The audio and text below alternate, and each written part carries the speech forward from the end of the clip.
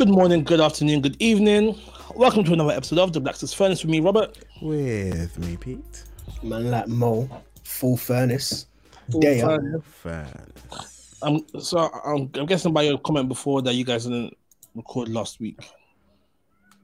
No, we didn't record last week, but we do have a episode from. Got one in the chamber. That's gonna go out. Yeah. On Monday. So you know what? Last week I was away on a camping work trip. You know, as I was in the tent, I was just there thinking like, rah, this is how Abraham and them man would have been living in tents. We were living in the tents. Yeah, I was like, yo, babe, you're my Abrahamic wife. We're doing Abrahamic living right now, bro. I bet she didn't call you Lord. Yeah, she did. Yo. She goes one thing too, you know what I'm saying? Yo. Yeah, you walked into that one. I kind of set myself up. But yeah, it was interesting just thinking like, right, this is how these men used to live back in the day. They used to just have a tent, just pitch it up. Yeah. Cool. Do you know, I don't quite know how the HTB tents are and stuff, yeah. Man dropped the whole name, you know.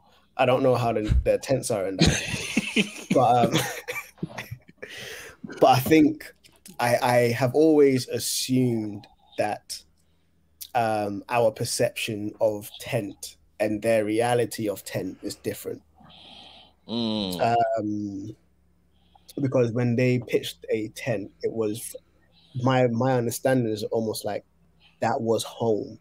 So it had homely comforts and stuff. It's not just like one of them pop-up tents with a sleeping bag. You know, like that. Like there was a couch, there were rugs, there was stuff in it that was at home. Because even the tabernacle was pitched in the tent. And so I almost assumed assumed it to be like a circus big top or something like, not necessarily a big top, but like a circus type of tent, where you can have a bunch of stuff in it. I wonder if Abraham's situation was a bit more permanent because he sort of was going, not knowing where he was going, but he was heading somewhere where he could stop on the way, as it were. But then Moses, they knew they were only going to be there for X amount of time. Like they had to be ready to go because when they saw the pillar move, they had to follow. But no. Because even with Israel, when he went back to see Esau, and Esau was like, "Yo, like let my guys go in front of you," and Jacob was like, "Nah, like I've got young people with me and young kids, like." They pitched a tent and his whole camp lived there for some time. And I was just like, yo, like this must have been substantial. And even when Rachel, in her tent, she had dug the earth and then she was sitting on like the camel skin. So I'm like, all right, the structure might have been more permanent. I mean, more substantial than what I am aware of anyways. But yeah, no, that's beside the point. The same living of like temporary accommodations where you know that you can break it down and kind of move on is still like relevant. Yeah. Shout out to the tent gang. I don't know how the man do it. Would you guys go like camping with your kids and stuff? So I think Noah would be more inclined than Leah. You've done a caravan before, haven't you? Yeah. We did a caravan. They all loved it. And it was literally right beside the beach and stuff. But that was the first time that the kids were sleeping in the same room as each other. So the first night we had put them down to sleep at 7. They didn't sleep till about 10 because they just kept on talking with each other. But now they're just like, yeah, whatever, I'm going to bed. So they've done a caravan and they enjoyed it. They wanted to go back actually. But I know that Leia is so precious when it comes to like bugs and insects and stuff like that. If she's going to be in the tent, yeah, she's going to be so paranoid. What about for you, Peter? I mean, Zara would do it. Anita's the one that Anita would not. I don't think she would get her head around the fact that we're sleeping outside when we have a roof. Yeah, yeah. But yeah, I do intend to at some point. Like, I mean, that's basically what a house is. Sorry. That's basically what a house is. No, this is what I mean. Like, why would you leave a house and go and sleep in a tent? Like, No, but she wouldn't get her head but around I'm saying the tent is basically a house. Yeah, well, it's not. It's material stuff. Basically. Yeah, I do intend to like see how Z would do, like just camp in a garden or something.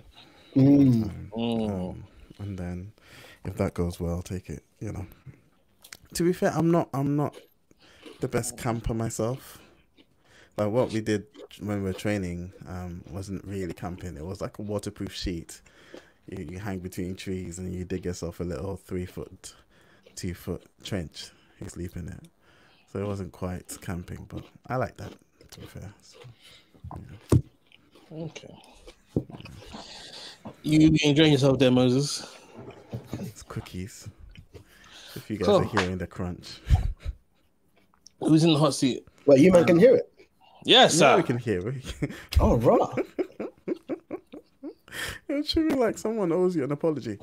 No, I think I'm in the hot seat. I think I'm in the hot seat. Mo should be in the hot seat. The thing, I've got an offensive question, to be fair. So, Raw. Cool. All right. So, can I go first? Go for it. I say offensive question. It's just the way I thought about it was offensive, but I can't say it offensively. So, yeah. Yes, you can. No. My question is just: are you being your best self? And if you are, how are you sustaining it? If you are not, what's holding you back? That's a good question. With that one. Yeah. Do you know what? I think that's a very good question. Because what does your best look like? And in what area of life is it? Holistically, is it spiritually, is it physically, is it husband? Like,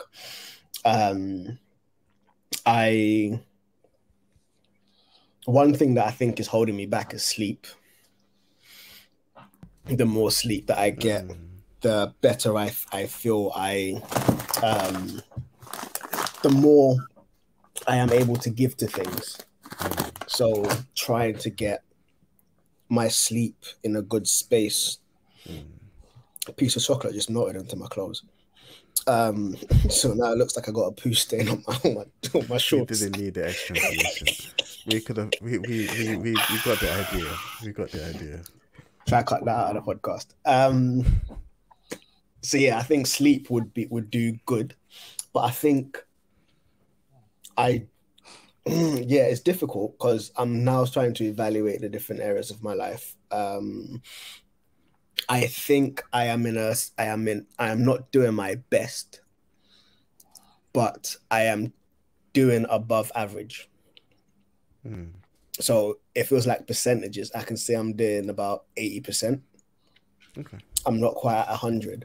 And the reason I'll say 80% is I'm a big advocate for building habits for things that you want to do, which would necessitate you knowing the end towards which you want to work towards, like where you want to go, and then trying to build habits to kind of keep you going there. So even on an off day, by virtue of just following these habits, you're still heading in that direction. So it's a case of I want to live a physically healthier lifestyle.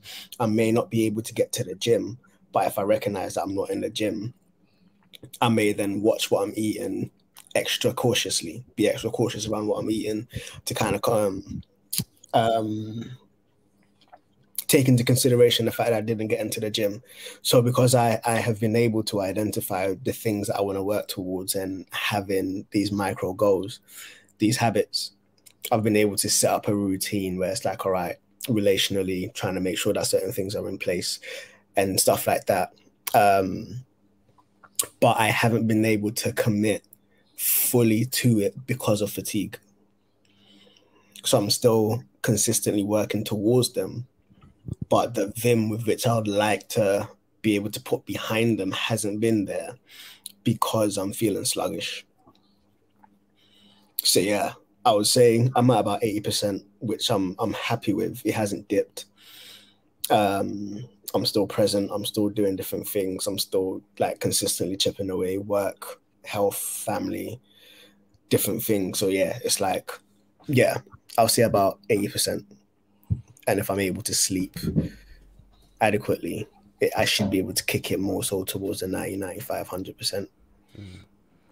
It's interesting that you're able to identify almost like, there's this one hurdle sort of thing. I know it's not, you're not saying as soon as you start sleeping you're going to be 2000% amazing, but Yeah. it's I think it's good that you're able to even identify, oh, this is one area which Yeah. it's on my, but yeah, no, it's a good answer. I'm happy with it.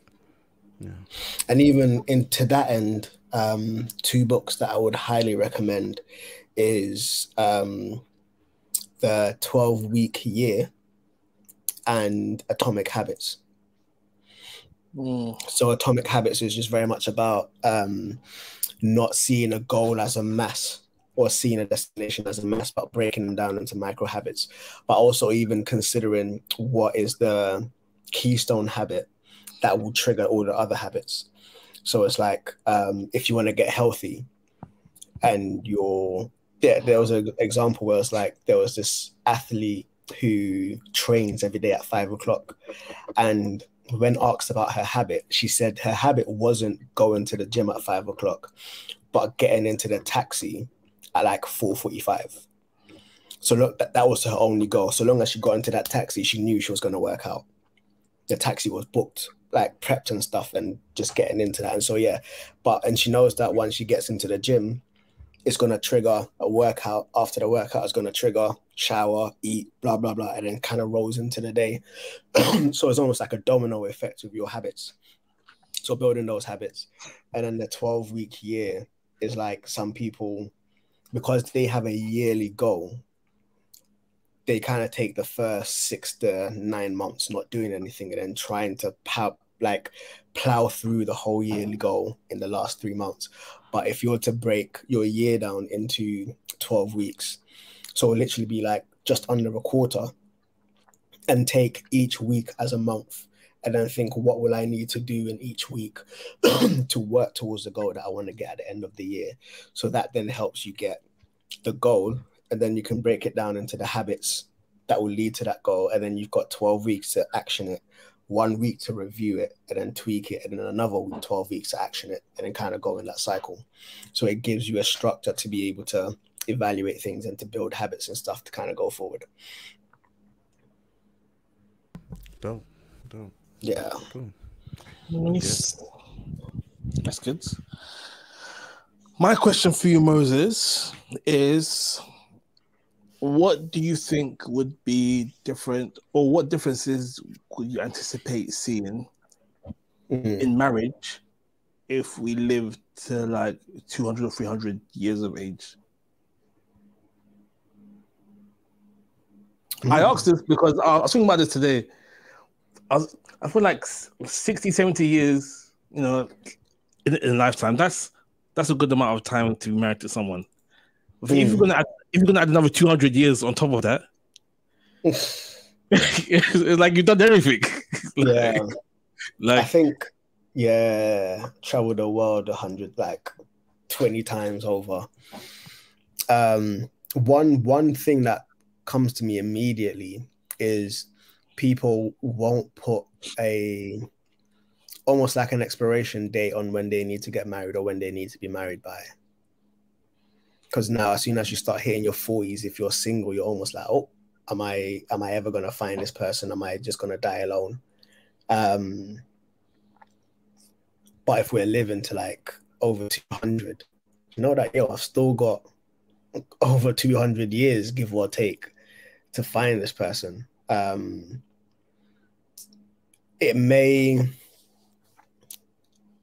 in a secular sense, it may encourage messing about more.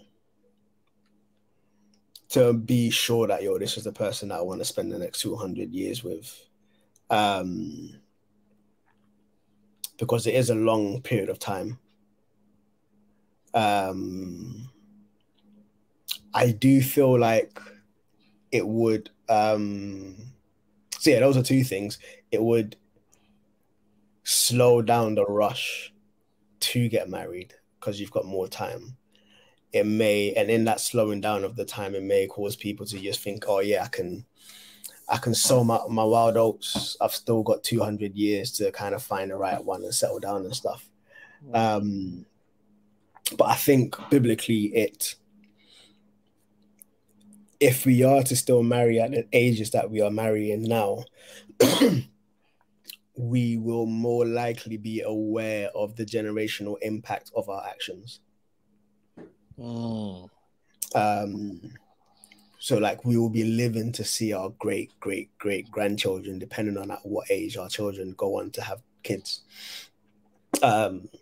So there may be more of a legacy and a lineage where like we could actually sit down with them that were in, like slaves and that, and actually hear those stories, or even because I think people that were in the Holocaust and survived the Holocaust are still like dying out. I think there's the last of them still dying out.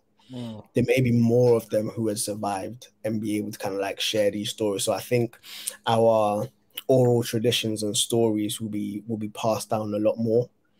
We may have more ties to our history. So I think the generational impact will be a lot stronger. And I think it would, I think we would feel the burden of love even more. Because yeah, like even now, when you hear someone has been married for 80 years, you're like, rah, 80 years. Like, how did you not do it? And to hear, oh, we've been married for 200 years. To be like, yo, how did you man do it? So I think the burden of love would be a lot more apparent. We'll recognize that, yo, like till death do us part, like mad. I got married at like 25. I got married at 23, but it's like random age. I got married at 30. Till death do us part. I've got like another 200 odd years. Like, yeah, the weight of the covenant would be more significant because of the lifespan. So yeah, I think those things come to mind immediately. Less rush, potentially more sleeping around, generational impacts, and the weight of love being more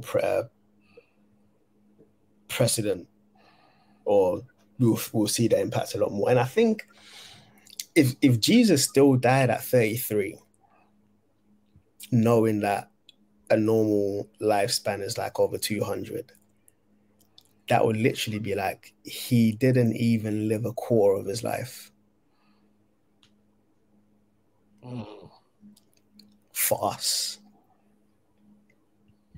And yeah, like there will be a different significance to that sacrifice. Or no, not a different significance, because the significance will remain the same, but there may be a different weight that we associate with it just based on the timeline of lifespan. Yeah. Interesting thoughts. And if you're gonna add Peter, not necessarily. I think it's interesting. I thought about it slightly differently, because I thought I had a question as to, what does that mean for the rest of the biological things that are affected by time. For instance, childbearing age in women, will that still cut off at, with menopause still hitting around that 40 to 50 mark? If that is still the case, then I think a lot of the things we do, like well, maybe this is just me, but I don't think a lot of us think in terms of we're going to live for 80, 90 years, and so Yeah. like things like I wonder if those things aren't affected and everyone's still growing at the rate they're growing. Puberty still occurs at the rate it does. Whether or Yeah. not we'd even think along those lines, because one of the things you get married, you want to have kids. Well, nowadays, not so much, but marriage and kids were time boxed because there was a clicking clock, a clicking clock, a clicking. What? Ticking clock. Ticking clock. A ticking clock. I am tired, evidently. There was a ticking clock, going, and so I wonder if those things would affect it. But yeah, it's interesting. Yeah. Yeah, that's actually a really good point, because if menopause was still at the same age, then literally again, you'd have a quarter of your life of fertility, and then the rest just live. And if you're living to And the rest would be 200, enjoying your children, Yeah. enjoying your children's children. Like literally, that part of things would still be true, and you'd almost be young enough to keep up. If Yeah. if Yeah. you're living to 200 and you're not a vegetable by then, yeah. But yeah, anyway. It's cool. And yeah, I think it would quite possibly have an impact on the way that we treat the earth. If we know we're Nah, gonna we still destroy it. No, because I think like agriculture and stuff like that, we would almost have this sense of, like, we've got 200 years to live.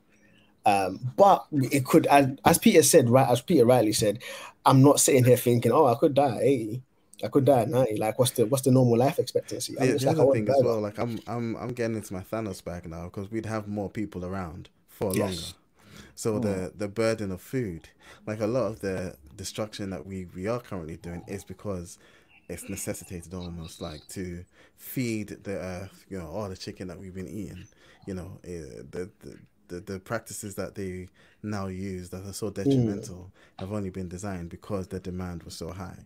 And so if you've got people still around for that long, I wonder if that would even be the concern. It would just be, we've still got so many mouths to feed. There's still so much demand. It might even get worse. We might destroy it sooner. Elon Musk might have to get us out. Hey, you might have to impose the one child family, the one family, one child rule, or something like that, where crazy. All right, let's get into today's topic. Go.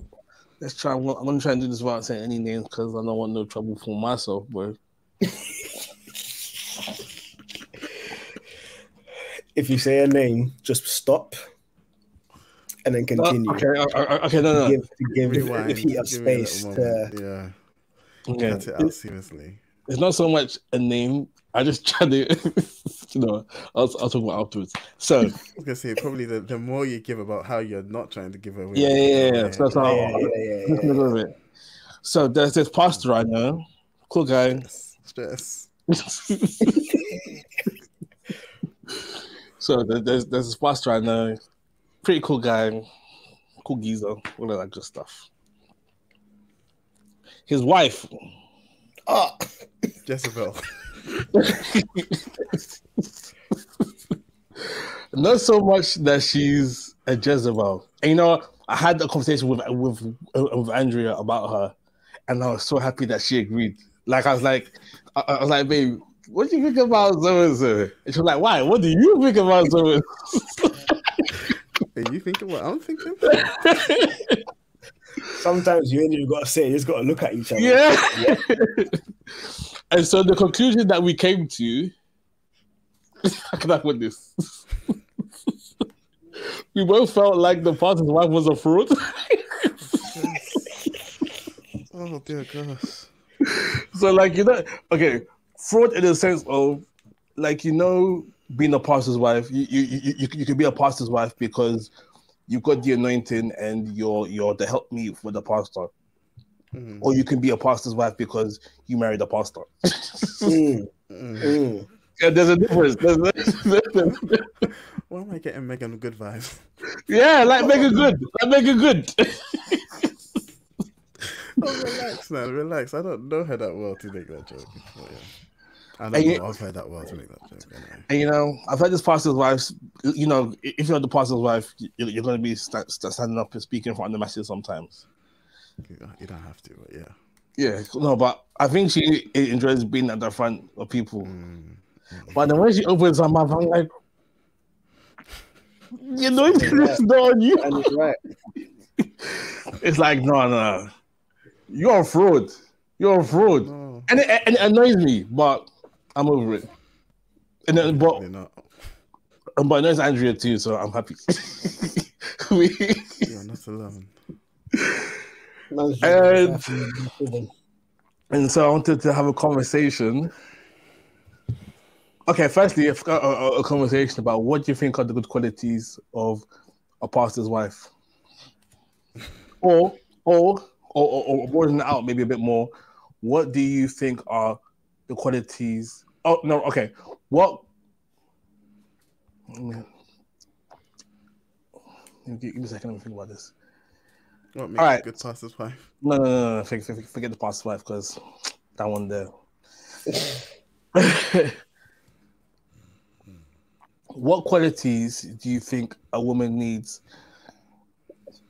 in order to be a good wife to a man that is about his ministry, like proper?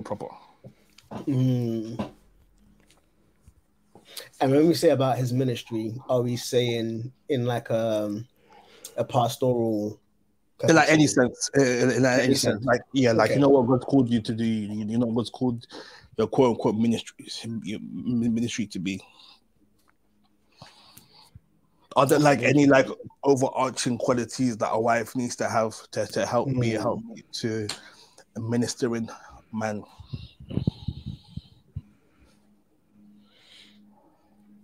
That's interesting. I think it goes without saying a prayerful wife. I would hope that her husband would be a prayerful husband.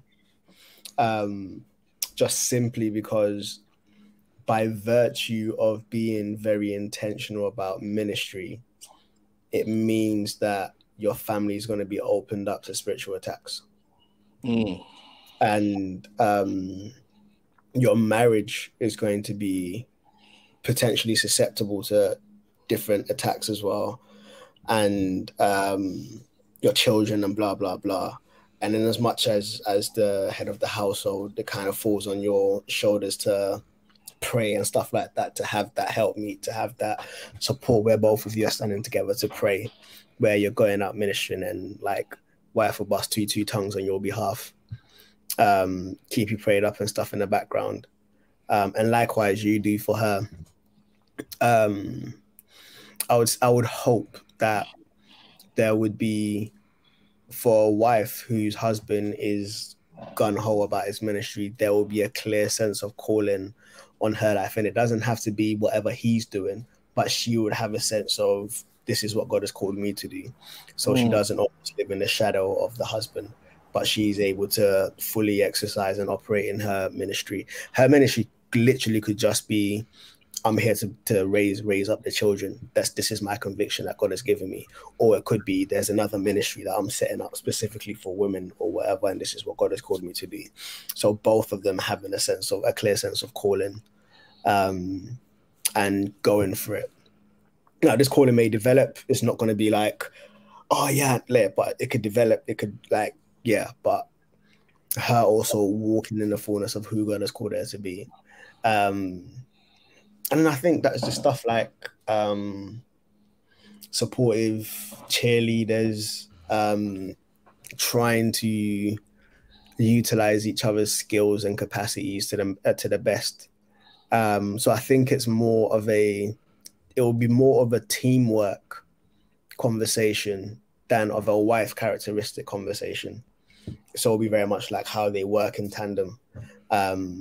Because even as he is going out to do ministry, he needs to remember that his family is his first ministry. And so how is he serving them, and how are they working in tandem to ensure that each other's ministries are flourishing in that way?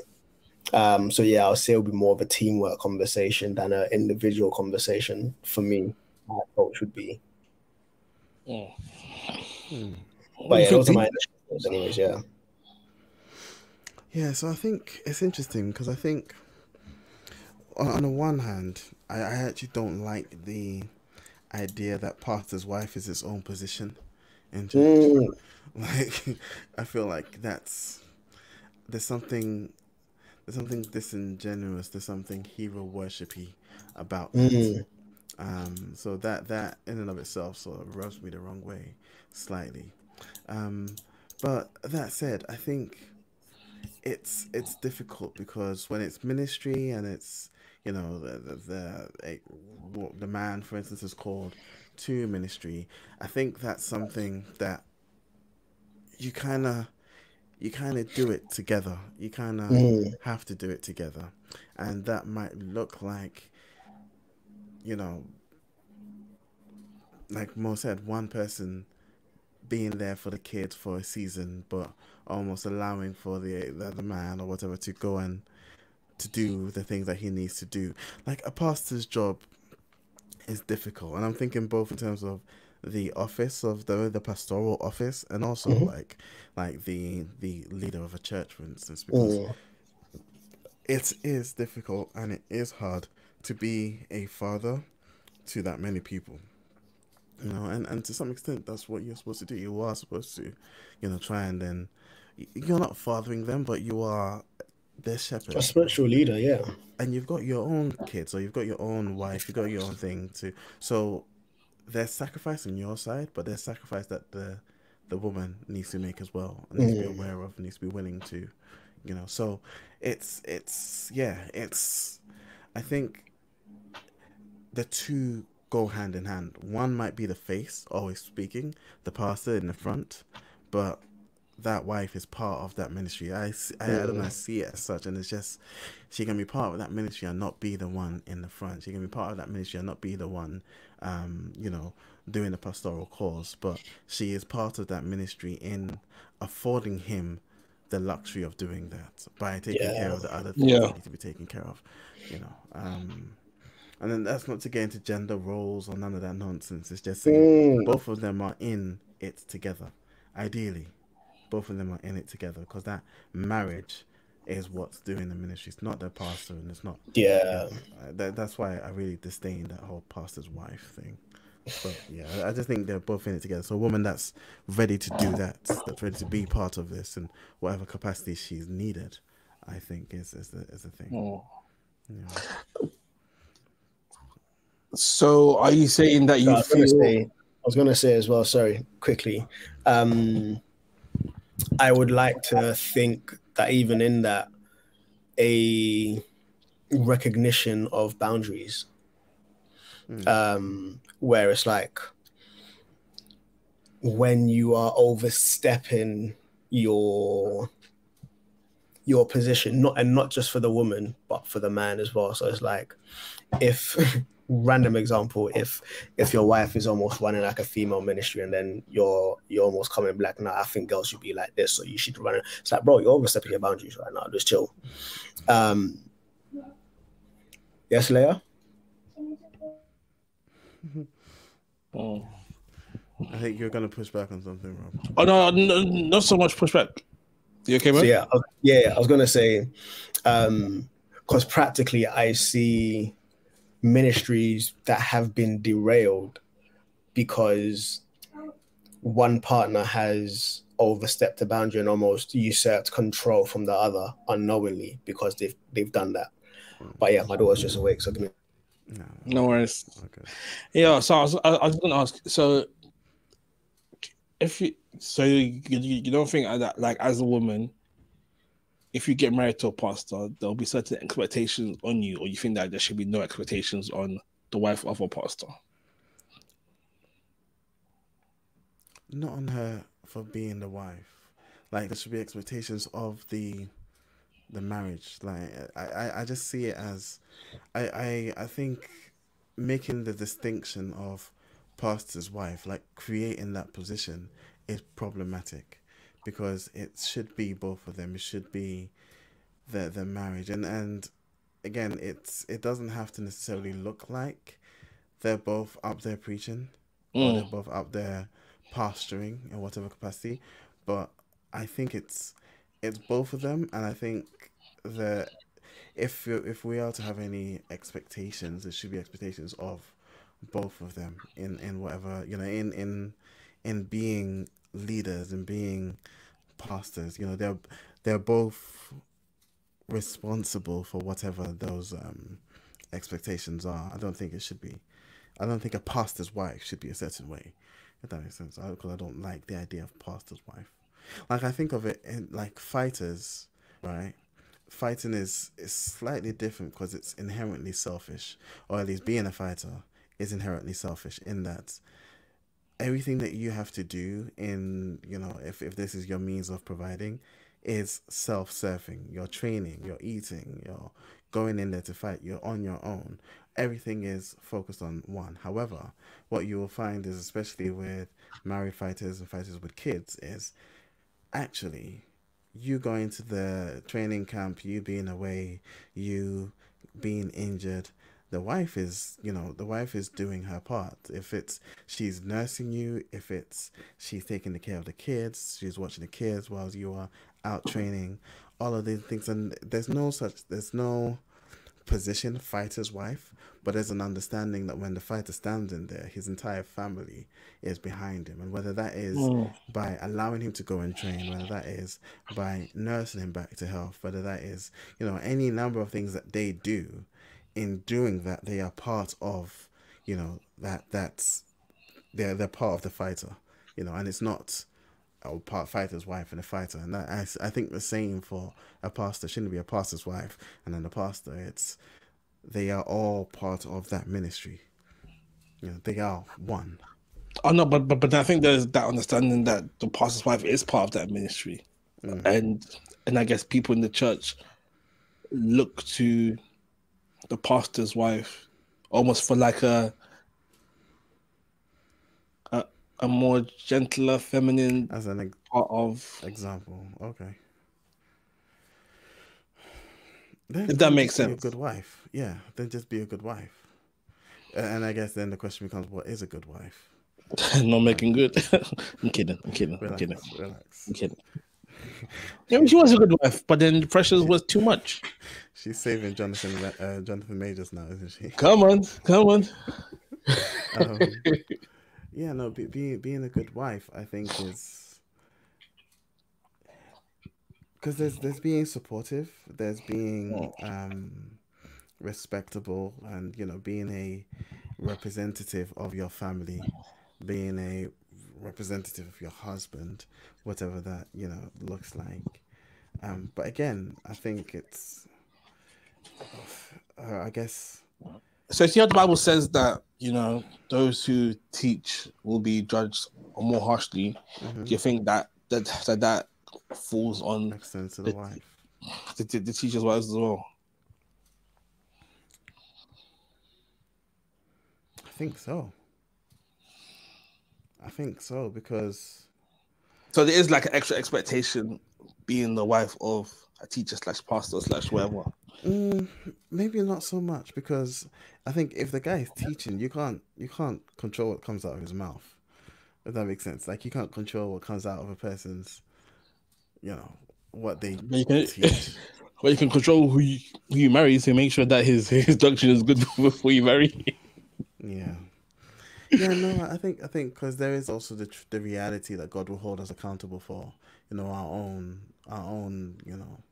crap. So I don't know if I'd say that extends to the wife because that's specific to carrying out the day to day. If the wife's up there preaching or teaching, then then of course you're also a teacher.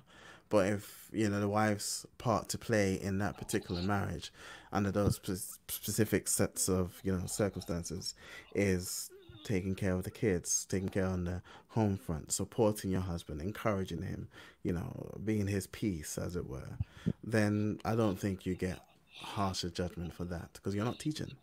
So I think that's slightly different.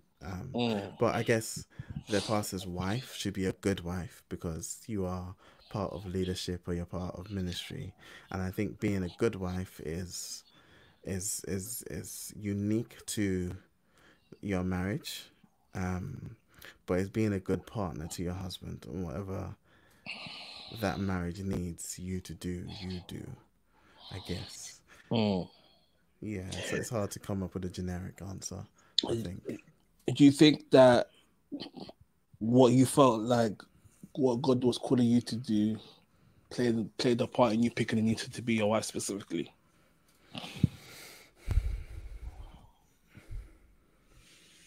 Not necessarily. In part because I didn't know what God wanted me to do at the time Mm. fully. You know, I sort of knew it was sort of God leading to a wife as opposed to God leading down a certain road and then therefore picking a certain wife. So no, I didn't really necessarily know what I was being called to in those times. You know, but that didn't affect the choice of partner on my part anyway. Okay. Yeah. Do you think that? What about yourself though? Like, Oh, I me? I know you're not a pastor, but you know, like, would what God puts on your heart to do with your sort of ministries, as it were, ministry being, I think, you doing what God has called you to do. You know, Yeah, did that affect your choice of Drea? You know. I think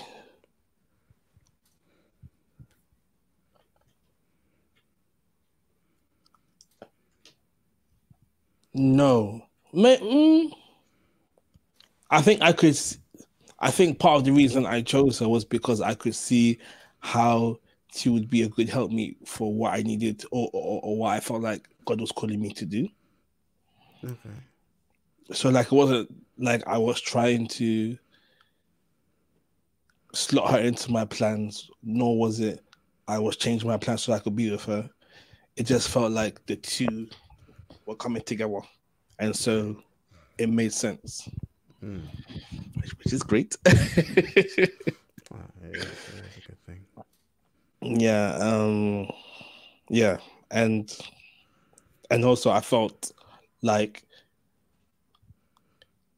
in what I could see or felt like she was going to do ministry wise, I felt like I could be a good helpmeet for her in doing that as well.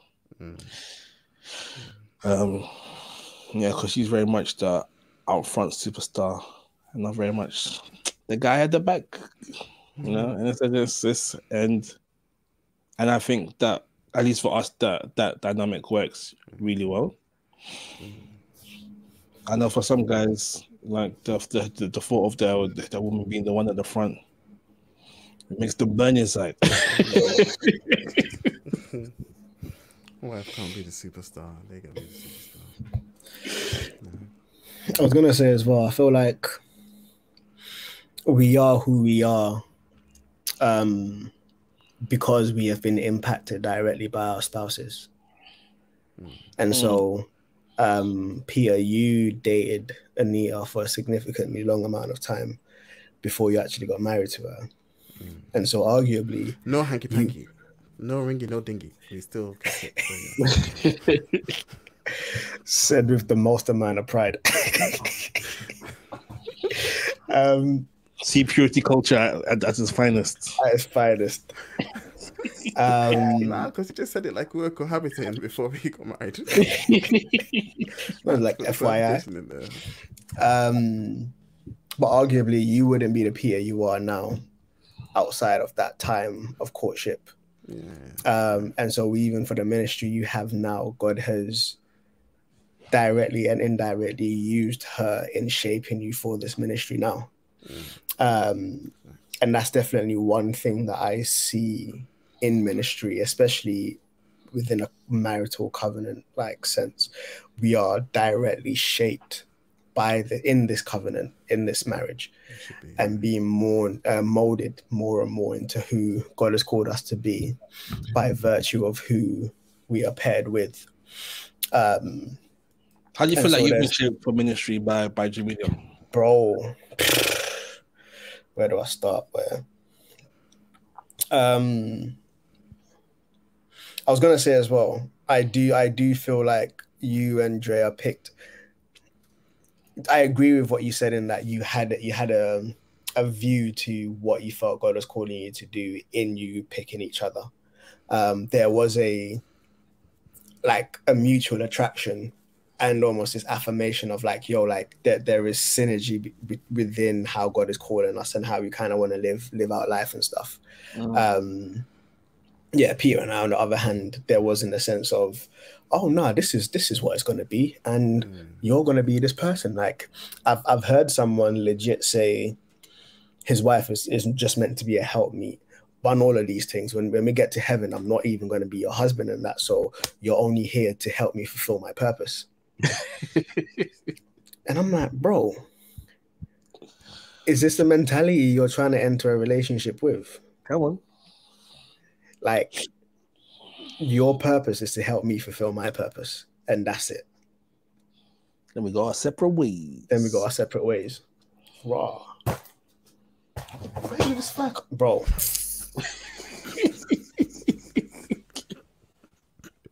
Moment of life to find the fly. The fly is hefty, you know. The fly took more offline. The fly is hefty. It's one of them green bottle flies, like. It's one of those movie scenes. You just hear commotion, and then the camera goes out. When the camera comes back on, most flatlined. Still about. But I weren't trying to swat in front of the camera and that. How have I been changed in my relationship with Gems? I feel like there has been so much. There's been so much discovering myself, recognizing how self-centered I have been historically. Trying to, even the way that I parent, recognizing that I have the African tendency of, you see, when you hit JSS 1, and then the JSS 3 guys are making you fetch water, and then you're in JSS 1 just like, yo, when I hit JSS 3, I'm gonna give it to these guys. And there's almost this like waiting to be in a senior position to be able to hand down the stuff that you received and it's back. Bro. Fam. And unlearning like when they say Africans only have kids so that they can get slaves, they can get servants, to be like, yo, like, just because I'm sitting here and like the remote's over there doesn't mean I need to call my child from upstairs to come get the remote from me. I can do it myself. But also unlearning some of the stuff that I have learned and stuff like that. And like, she has been a major part of that learning process. Yeah, like there's been a lot. I can't go into it now. But the molding has been a lot and painful. I would add painful, yeah. I'm still about until that fly gets its wings on you. Yeah. Do you think that ideally in a marriage the husband should be at a higher quote unquote spiritual / knowledge level than the wife? No. To be able to lead the household in a Christ-like way well? Not necessarily. I think the man should always be striving for that. So if there's a man and he's at the very least striving towards knowing God better, striving towards knowing God's will, striving towards following God's will, then I think that suffices, because that would require a wife. You know, for instance, so the insinuation from your question being, can the wife be more spiritually mature, or can the wife be at a higher level spiritually than the man? If the man is that's my bare minimum. You're a man that's striving after God. If the man is there and the woman is more mature, she trusts not necessarily the man, she trusts God to work through the man, if that makes sense. And so her submitting to the man isn't because of the man, and it really should never be. It's because of God, and in trusting that in her submitting to this man as God has directed her to. God is able to lead through this man, despite maybe her being more advanced, more mature, more experienced, whatever the case in her spirituality. So no, I don't necessarily think the man has to be ahead, whatever that means. But I think if the man is striving after God, that's enough. That's enough. So, Spanner, let's Not my wife. take. My wife. No, I was gonna say my wife. My daughter. Not my daughter. She needs to marry a saint.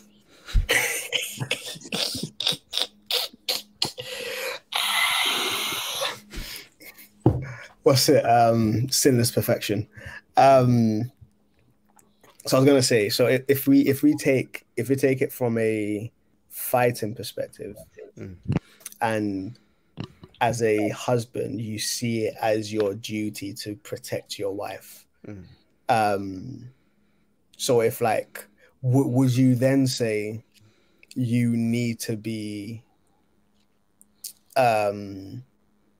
physically stronger to do that, to protect, to fight if someone was to break into the house, to be able to fend them off without your wife having to worry about it? Would you say you need to be stronger? I would say that in those kind of situations, my wife's ability shouldn't affect my ability to protect the family. Nice. Nice. What if you marry? You need to be strong. Yeah. What if you marry like a Ronda Rousey type, or you got married to like I don't know, Zhang Wei Li, you know, the women's featherweight. You start to be the one to beat up the guy because I'm better at it. Like she's literally better at it. She might be the last defense. If you go and you get whooped, then they meet her. She's the final boss. She won't. At least she's the final. No, but picture that. Man comes into the bedroom. Assigned whooping. Man comes into this bedroom, and you're all hunched. Take care of him. You're all hunched in the thing, covering yourself under the duvet, and the wife is. You're like, you're just gonna be sitting there popcorn. Oi lo, you know, do your thing. Handle your thing. Nah. Go earn your pay slip. You have to at least like get beaten up to say that at least you tried. You know? Because I think there's this perception that if you want to be the protector of your household, it means automatically you're going to win every altercation and every fight that you're going to be in. It's not the case. Yeah, but if you don't, then how you protecting your household? No, but at least you tried, you know? At least you can say you tried to the best of your abilities. But your abilities are just not enough. You want to take a beating for pride. You want to take a beating to say you took the beating at least. Because you soften them up for her. I'm bringing this up because it's like, if like you're married to a Ronda Rousey or someone like that, I'm not necessarily thinking that you would think I need to be stronger than her, but almost like I still need to be strong enough to defend her. So I may not necessarily need to be on her level. It's like if one skinny guy comes into the house, I'm whooping him. But if one hench don comes in, hey babes, I know my pay grade. This is for you. But it's a case of like being strong enough in order to defend it. And I think it kind of is comparable to on a spiritual level, where it's like you don't need to be the Samson in the house, but you need to be able to hold it down. I mean, you need to be able to lead. We talk about protecting though, like in today's society, are we really doing that much physical protection of our families? Bro, if you live in South London, you are. If you live in South London, fair. If you live in South London. The only protection that we're doing right now is like firewalls and them things there, and like trying to prevent hackers and all of them things. But because the journey. The thing is, even though the chance of us ever having to fight is very low, you don't want to be caught at that one time. It's better to be a warrior in the garden than a gardener in the war. Come on. Yeah. So just that comparison, and that, yes, I don't need to be stronger than my wife, but I need to be strong enough to protect her. I don't need to be the person earning the most amount of money in the house, but I need to be a good steward over what comes into the house. I don't need to be the person who's always like up at 5 a.m. interceding on behalf of the nations and blah, blah, blah. But I need to be able to stand whenever something's coming against my family. So there's sort of a pre-question in that, what do you guys subscribe to, egalitarianism or complementarianism in terms of authority in the marriage? So are you guys, we are, there are specific gender roles that we need to fulfill, or are you, bring your skills to the table and let's play the hands we're dealt? I think outside of breastfeeding and birthing kids, everything's on the table. I do feel like it's an amalgamation of the two, in that there are like, I take my role as the head seriously. Like, my first ministry is to my wife. I am to love her as Christ loves the church. That is a command straight to the husbands.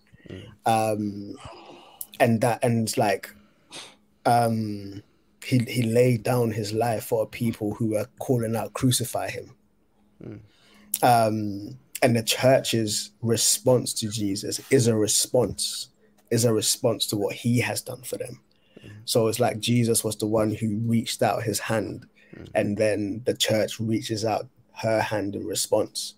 And even saying a man who finds a wife finds a good thing, there's almost this impetus from the man where it's just like, you're stepping out, you're meant to be protecting, you're meant to be doing these things.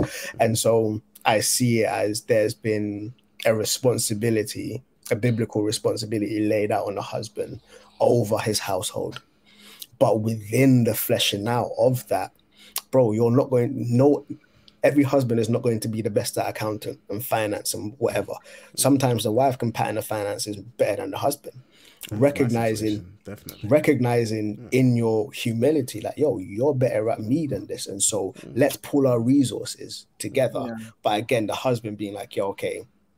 And it may be as well that the wife being like, I'm better at delegating, I'm better at saying, you're good at this, you're good at that, and then the husband is like, I'm just good at getting things done.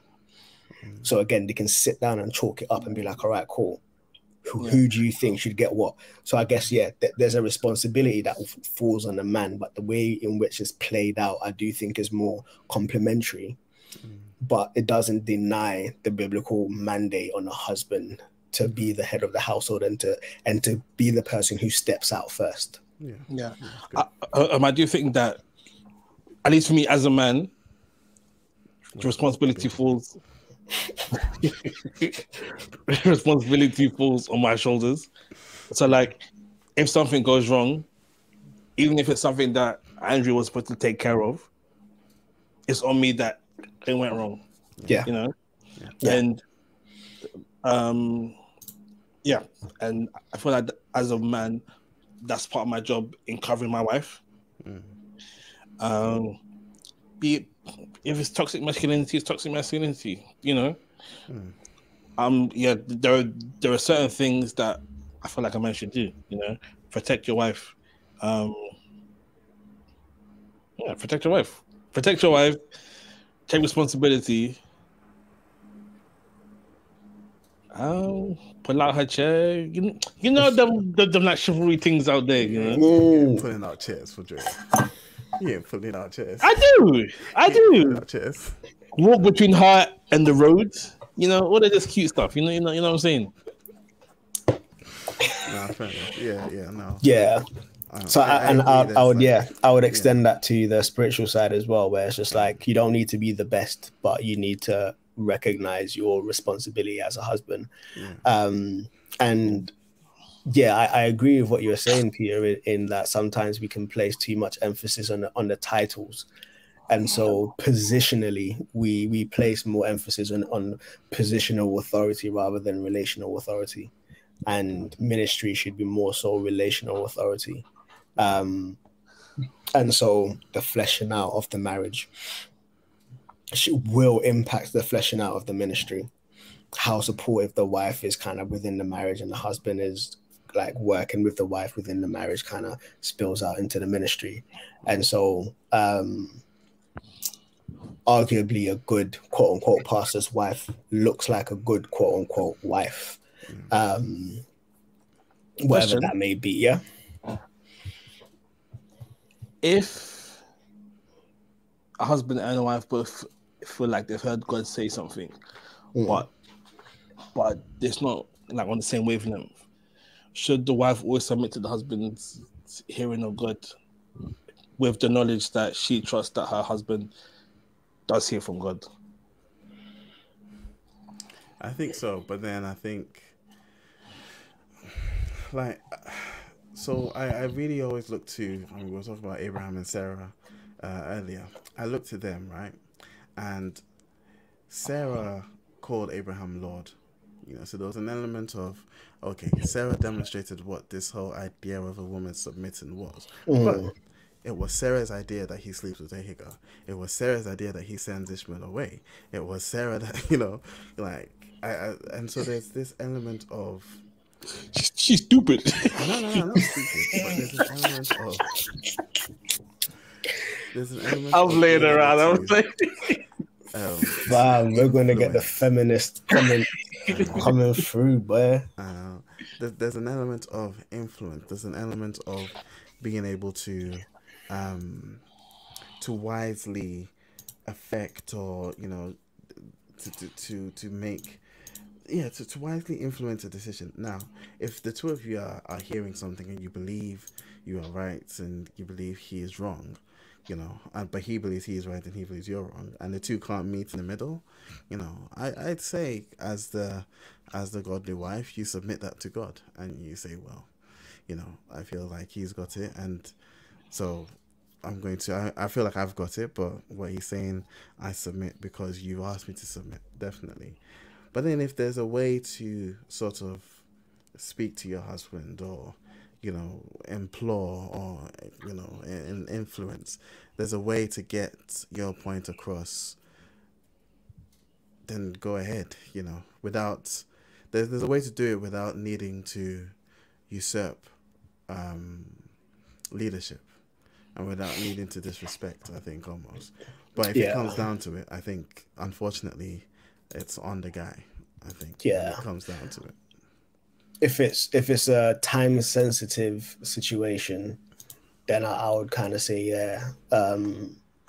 it falls on the guy. And some may see as, oh, what? So the guy just makes the decision, without recognizing the weight of that decision, which then falls on the man, and the implications if he's wrong. Knowing that you've just taken your whole family down this path, believing that it's God, and where I am kind of sharing this, believing that this man is a godly man who will feel sorrow, remorse, conviction, and stuff like that, and not just be like, well, it is what it is, isn't it? We're here now. But will actually feel like, I've just taken my family down this path, believing it was God, but it wasn't. There will be an implication in that, and he would almost kind of see the wisdom in whatever his wife was saying. If it isn't time sensitive, I have found it more beneficial to simply just go back to God and be like, God, I heard this from you, innit? So if it is you, you're going to have to tell her. And I find that what tends to happen is God tells her in some way, shape, or form. So even on a practical note, coming to his house, there was one day when I felt God clearly say, this is the church for you. And in the service, I said to James, this is where we're coming. And I could see in her face that she wasn't ready for that. So I was just like, this is where we're coming, but I'm going to allow you to grow at your own pace into this decision, into this position that we're in. And she did a fast. She had asked me for a passage. I gave her the passage.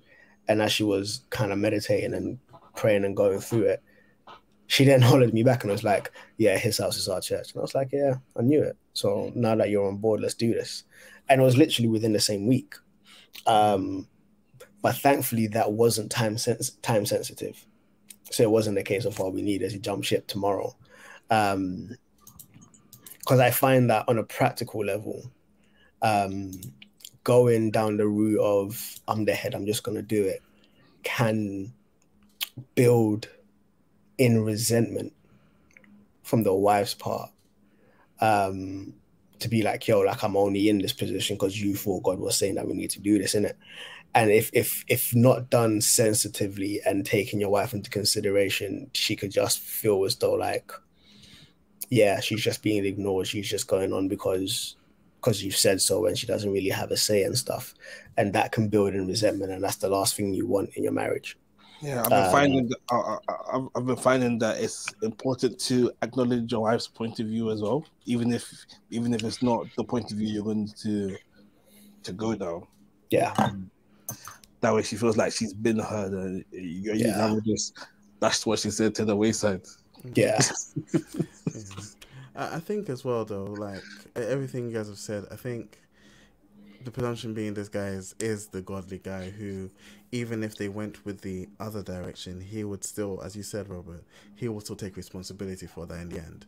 I think sometimes it also comes down to that sacrificial. So this is controversial, but I think Jesus allows us to whore ourselves out. He allows the church to whore itself out to some extent, if that makes sense. So Israel, God said, if you guys do this, I'm a turn away from you and there'll be punishment, but when you cry out to me, I'll pick you out. There's an element of God allowing them to choose that which is not good for them, right?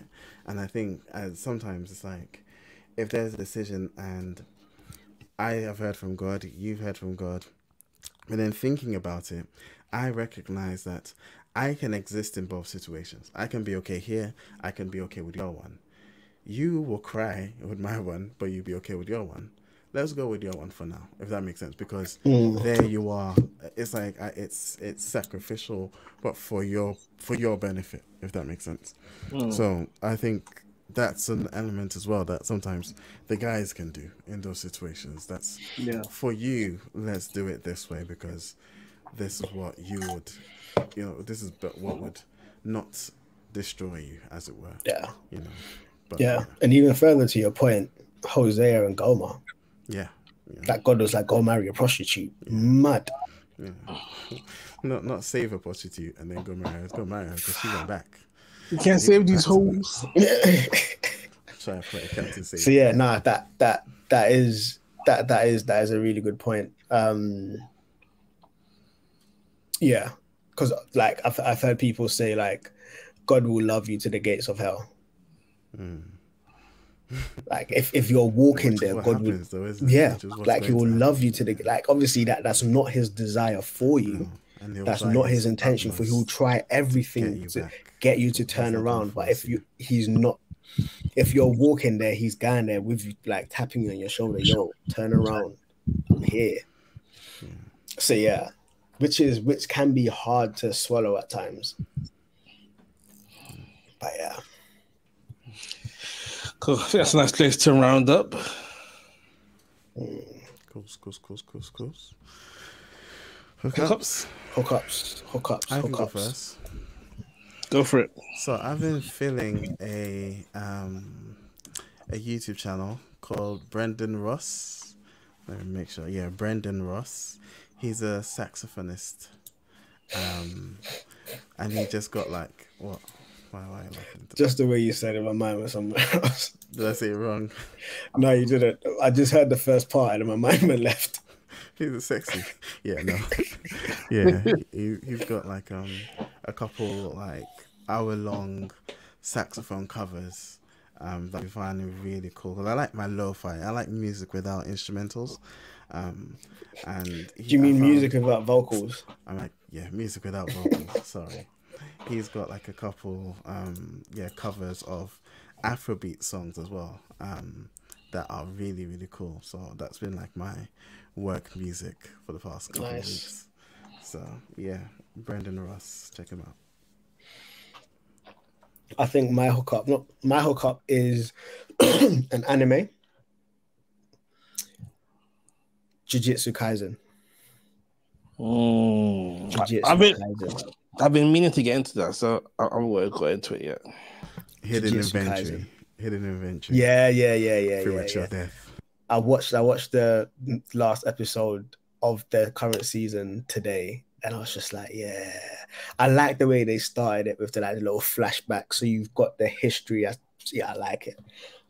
So Jujutsu Kaisen. I am currently desperately trying to not watch another YouTube channel that summarizes the manga, because then I'll Yeah, get so far ahead and yeah, I'll know where it's yeah, going, and not get yeah. interested anymore. But yeah, Do you know what? I've fallen down the rabbit hole of watching summaries of the manga for Black Clover, because Black Clover on Crunchyroll stops at episode 170, but the manga is like way far, and it's just like they've started. Apparently, they're gonna release more Black Clover. When they do, that's gonna be my hookup. Even Demon Slayer, the manga is moving mad. the manga's done. Okay, The that's manga's done. okay. Yeah, Nice. I'm trying not to watch the manga. I made a mistake of learning about the end of Demon Slayer. Yeah, It made me drop off for a few things, but yeah. I'm trying not to get into it, but yeah, I'm waiting for the animations, the anime. Robert, your team. Cool. My hookup. I don't know if I have a hookup this week. Give me a second. Go watch Titanic. Great film. It's a dope film, but I'm perplexed as to why that's your hookup. I was talking to Andrea about it this morning, and I just remembered how good it was. So I was like, yeah, Titanic. Before I injured my knee, my last jiu-jitsu class, the instructor was looking for music to play, and I was talking to someone else. I was like, "Oh, what should I play today for class?" And I just shouted, "Celine Dion." What are we listening to? My heart will go on when we're trying to choke each other out. And it was a whole session as well. The entire 90 minutes was a Celine Dion song. So it was like, yeah. You thought you were busting a joke, man. I was I like, thought I nope. was busting a joke. I was like, you know what? Let's see. And it worked out. Got really intimate that day. But yeah. Oh man, cool. Shout out for the intro, outro music. Calvin Turner, Audrey, amazing logo. Twitter or X at Defend This UK. Instagram at TBS Videos. You can email us at tbsfurnace@mail.com. You can find us at soundcloud.com/Black No apostrophe on all good podcasting websites and apps. The Black Furnace with an apostrophe, and that's it. This is Black Furnace signing out. Blah blah.